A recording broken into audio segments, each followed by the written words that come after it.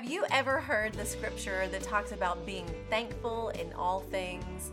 This is the one that compels us to live each day, no matter what it may bring, with an attitude of gratitude.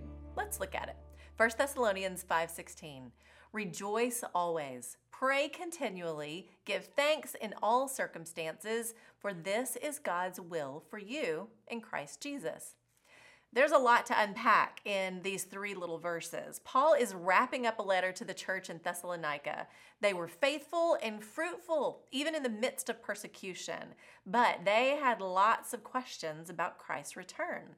Here, Paul is simply encouraging them with what he knew to be true. No matter what you may face, rejoice, pray, and give thanks, because God is at work in the midst of it all, and Jesus is coming back. This is not the end. That's good for us to remember today too, especially when the days get rough. I'm personally walking through a season of grief. I lost my dad not long ago, and through it, I've thought about these verses quite a bit.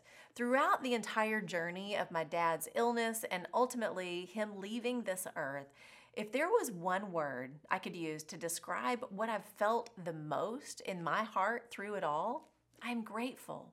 From the day he fell ill, God met us all along the way. Details I can't even begin to list out for you all fell into place. Family, friends, churches, medical professionals, and more hands and feet than I can count stepped up and met us in every moment. We gave thanks. During our time at a hospital in a city none of us lived close to, provision was made. Prayers were prayed. So many prayers were prayed, and messages of encouragement, comfort, and love were pouring in. We were grateful. We rejoiced in that hospital room. We lifted up the name of Jesus, and we had hope through every single day.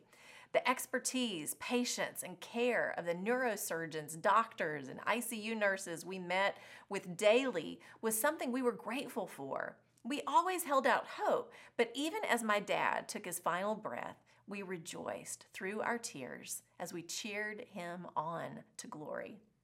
Looking back now over the past couple of months, there are countless things our family is grateful for. Even though the reality of life without my dad is settling in, we still are forever grateful for his life. Story after story after story of my dad has left us again grateful for his life and the legacy he leaves. Some things you just can't explain. My heart is hurting. My heart is rejoicing. I miss my dad, but I know where he is, and that makes me smile. Faith is something you can't see, but one day will be made sight. It's faith that moves you to trust God is in all things, and he brings peace that passes all understanding. Philippians 4:6.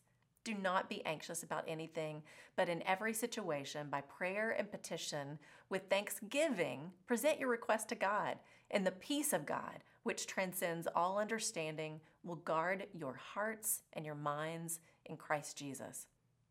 Paul wrote those words from a prison with thanksgiving. In every circumstance, pray, don't be anxious, trust, and peace will come. That's the truth, and I am grateful. I'm Lori Klein.